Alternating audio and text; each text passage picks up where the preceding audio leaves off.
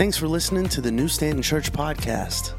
Check out our website at newstantonchurch.com, where you can find out how to join our live stream at 9:01 on Sunday mornings. Now let's prepare our hearts for the word that we're about to receive. Psalm 27:4 says, "One thing I ask of the Lord, this is what I seek, that I may dwell in the house of the Lord all the days of my life, to gaze upon the beauty of the Lord and to seek him in his temple." It is always good to be in God's presence with you. Sunday mornings at New Stanton Church are a glimpse of what David was talking about, of desiring to be in God's house. I don't know if you look forward to being here as much as I look forward to being here, but I love being with you together as a church worshiping God. This past week, we got to be together twice, today and last Thursday worship, which was amazing, just saying, in case you missed it and want to check it out next month. We gather on that last Thursday every single month to worship our God together in kind of a more chill service. So if you're looking to invite someone, that would be a great opportunity to invite somebody to check out New Stanton Church. We are in a series still called Hope for Today, and we're working through the book of 1 Peter. There are only 5 chapters, so we won't be here much longer, but we're going to look at the next few verses of chapter 4 together this morning. This is verses 7 through 11. The end of the world is coming soon. Therefore, be earnest and disciplined in your prayers. Most important of all, continue to show deep love for each other, for love covers a multitude of sins. Cheerfully share your home with those who need a meal or a place to stay. God has given each of you a gift from his great variety of spiritual gifts. Use them well to serve one another. Do you have the gift of speaking? Then speak as though God himself were speaking through you. Do you have the gift of helping others? Do it with all the strength and energy that God supplies. Then everything you do will bring glory to God through Jesus Christ. All glory and power to him forever and ever. Amen. I have to be honest with you and tell you that first part of verse 7 always trips me up. It trips me up because Peter wrote those words 2,000 years ago. If I had $1 for every time a Christian said or predicted, "He's coming soon," I would be a rich man. It makes me think of the 1987, I'm aging myself, movie, The Princess Bride. It's a good movie if you've never checked it out. Remember the short little dude, Vizzini, kept saying, "Inconceivable." And the swordsman, Inigo Montoya, says, "You keep using that word. I'm not sure you think it means what it means." Soon. 2,000 years ago is a long time. I'm not sure Peter understood what the word soon means. And then I push back against this idea because so many people have been wrong about their predictions of when soon was going to be. And I feel like we as Christians lose credibility in the eyes of the world who we are trying to reach with the truth when we consistently make false claims about Jesus' second coming. Part of me is actually embarrassed when I hear believers say, "Oh, Jesus has to be coming soon." I heard people say, and I was listening to a prophet or a teacher, and he thinks Jesus is coming soon, and then they share this timeline that someone has put together reading the signs. And I think, oh, here we go again. And please, don't get me wrong. It's not that I disagree Jesus is coming back, and when he comes, it's going to seem really, really soon. It's just that God has made it clear that the timing of his return shouldn't be our focus. How we live in light of his coming back is the focus. Jesus said in Matthew 24, and I'm going to read verses 36 and 44. You can read what's in between later. Matthew 24, 36 and 44. But about that day, Jesus says, or hour, no one knows. Not even the angels in heaven, nor the Son, but only the Father. So, you also must be ready, because the Son of Man will come in an hour when you do not expect him. It's the being ready, believing in our hearts and letting our relationship with Jesus like into every nook and cranny of our lives, being ready. But that still leaves us with the term soon, doesn't it? The apostles believed that Jesus' second coming would be relatively soon after he was taken up into heaven after the resurrection. It comes from a couple places in Scripture. And I'm going to only mention one this morning. Right after Jesus restores Peter for denying him 3 times, Jesus says this to Peter: "Very truly, I tell you, when you were younger, you dressed yourself and went where you wanted. But when you are old, you will stretch out your hands, and someone else will dress you and lead you where you do not want to go." Jesus said this to indicate what kind of death by which Peter would glorify God. Then he said to him, "Follow me." In other words, focus on living. Focus on following me. Peter turned and saw that the disciple whom Jesus loved was following them. This was the one who had leaned back against Jesus at the supper and had said, "Lord, who is going to betray you?" When Peter saw him, who we know as John, he asked, "Lord, what about him?" Jesus answered, "If I want him to remain alive until I return, what is it to you? You must follow me." Jesus is saying again, Peter, focus, you focus on living for me. Don't worry about John. Stop being concerned even about the timing. And then years later, it was actually after Peter's death, as John was getting older and finally sat down to write his gospel, John and the church kind of got the idea that John might not actually be alive when Jesus returned. So John took the time to clarify in his gospel, verse 23. Because of this, the rumors spread among the believers that this disciple, John, would not die. But Jesus did not say that he would not die. He only said, "If I want him to remain alive until I return, what is that to you, Peter? You focus on living for me." So John is correcting the misconception that Jesus' second coming would be soon or in John's lifetime. If you're a fan of C.S. Lewis and the Narnia series, which is a great book series, by the way, you may remember Aslan's words to Lucy in The Voyage of the Dawn Treader. Aslan, the God figure, says, "Don't look sad. We shall meet soon again." "Please, Aslan," said Lucy, "what do you call soon?" "I call all times soon," said Aslan. And instantly he vanished away. C.S. Lewis understood the biblical understanding of soon.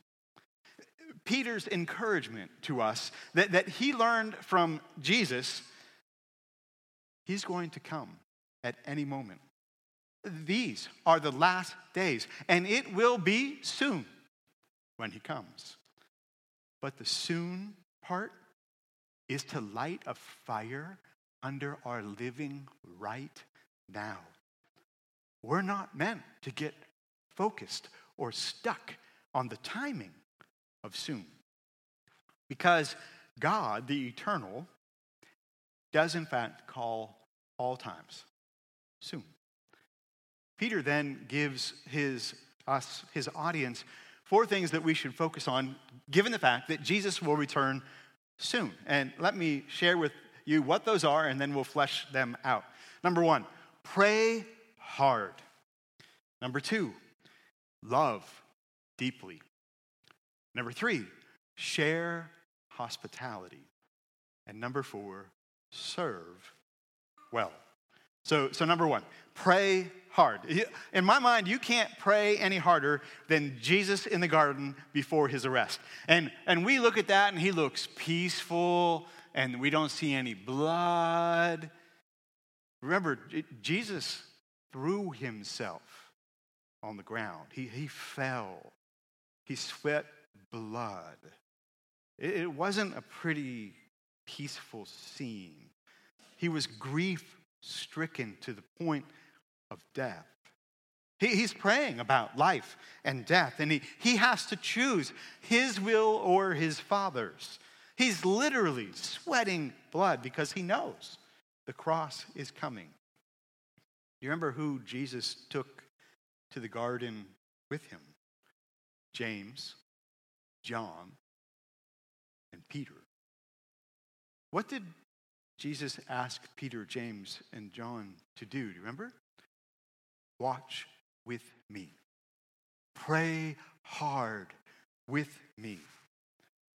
And they couldn't or wouldn't, or maybe they just didn't sense the importance of that moment, that hour. Maybe they didn't know how soon they would see the cross lifted up before them with Jesus hanging on it.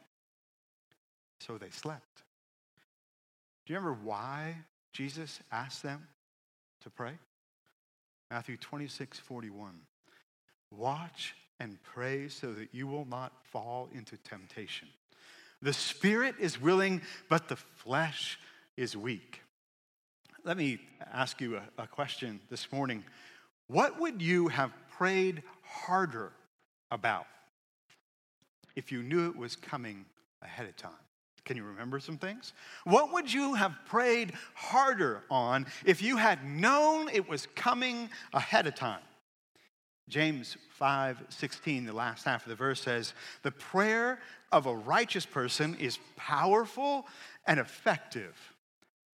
I sometimes ponder whether we would do anything but pray if we could see what our prayers do in heaven and on this earth. I know sometimes it feels like God isn't listening. I know we don't always see the answers when we want to see them, but God hears every prayer. God moves as we pray. What pitfalls could we have avoided in life? What sins could we have conquered? What victories would already be won? What walls would have come down? What prodigal would be on their way home if we had prayed harder? The temptation is always to let our passion cool. Passion leaks if we are not intentional. It happens in our relationship with God. It happens with our relationships with people we love. Remember how much time you used to spend, if you're married, talking with your spouse when you were dating. You would spend hours talking about everything and anything, even what we would consider now like silly stuff, that we just spent hours talking about. What would you do different if you knew it was coming to an end? Peter is encouraging us to pray hard because the end is coming soon. The end is near. Pray.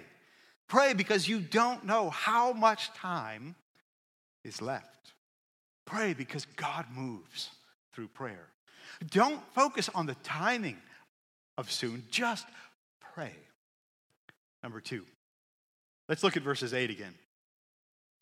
Most important of all, continue to show deep love for each other, for love covers a multitude of sins. Maybe this should have been Peter's first point. I don't know. It seems like Peter is saying that this should be the top priority. Most important of all sounds important. Jesus said in John 13:35, "By this, everyone will know that you are my disciples, if you love one another." Love is to be our defining character trait as Christians. The love Peter is describing is the love that holds nothing back. It gives everything. It's the deep love that enabled Jesus to hang on the cross and give his life to cover our sin. Love kept him there.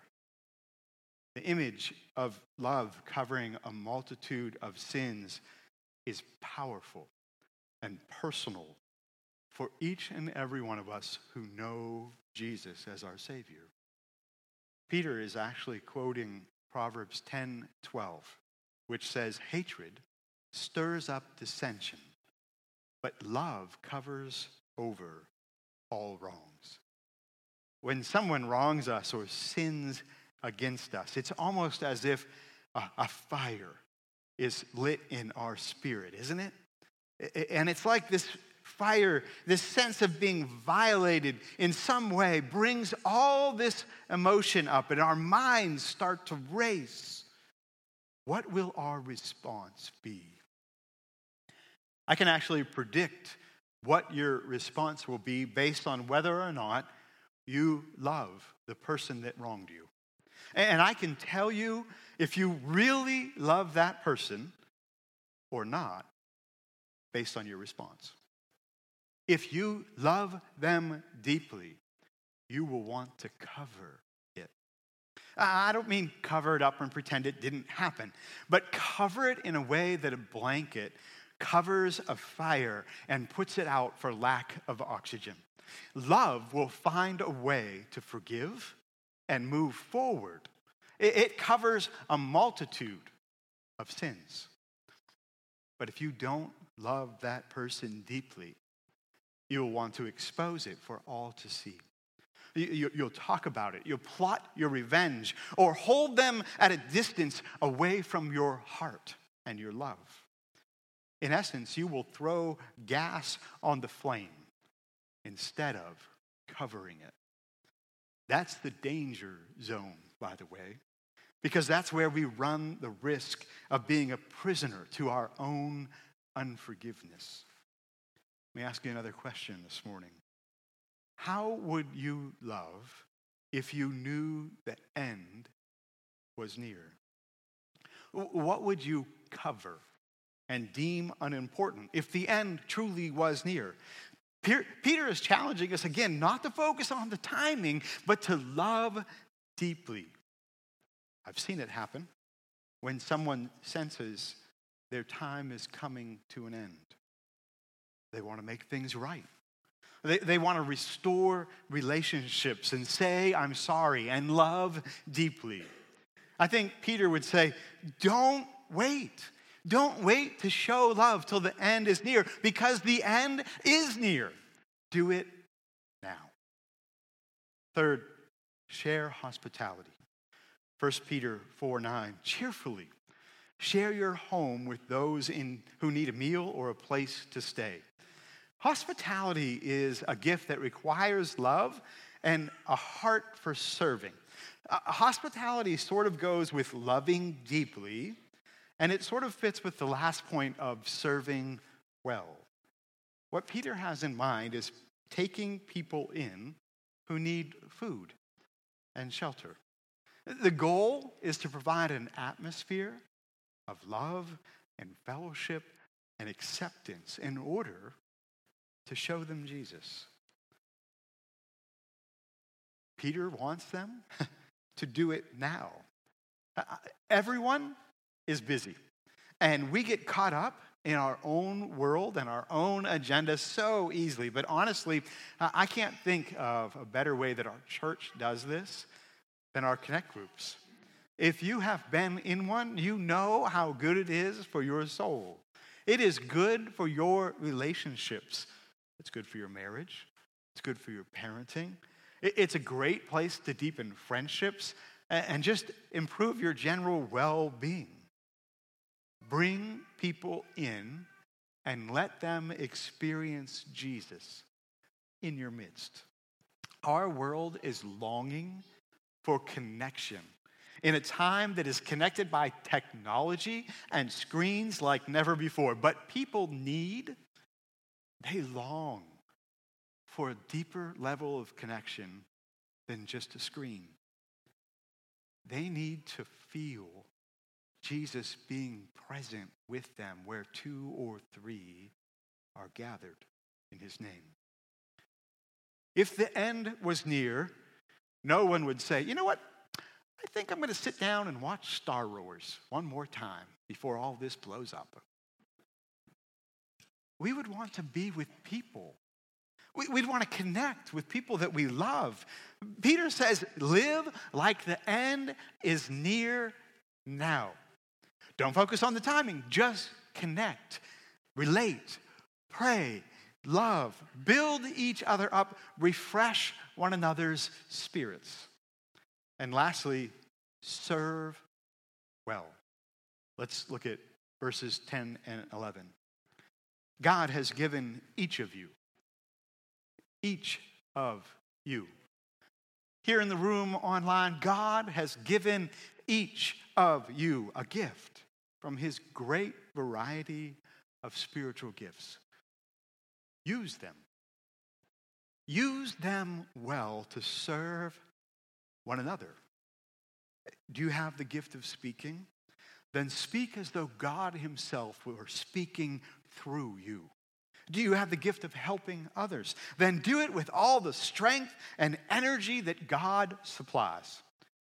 Then everything you do will bring glory to God through Jesus Christ.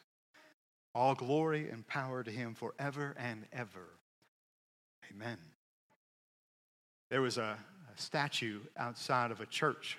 It was actually in San Diego, California.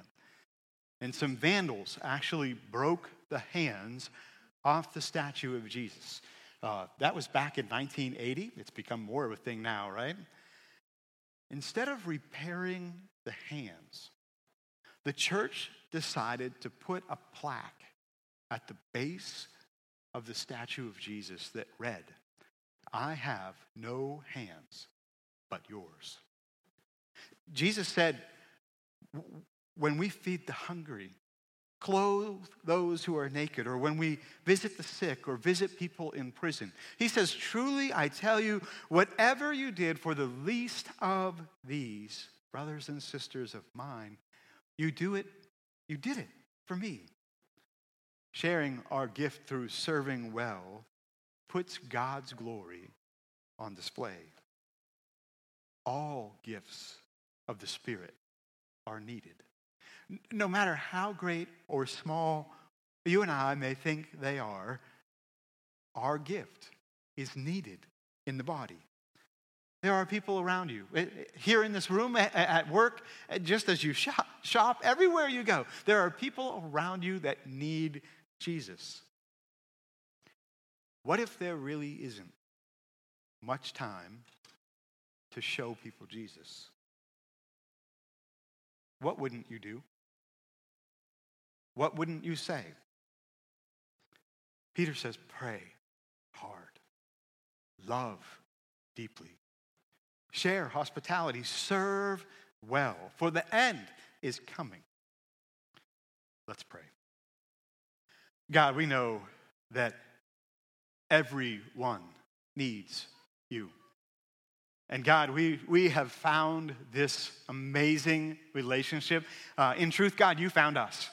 And we are so thankful that you came, that your love covered a multitude of our sin. But this morning, we pray that you would make a way for those around us to experience your miracle of life.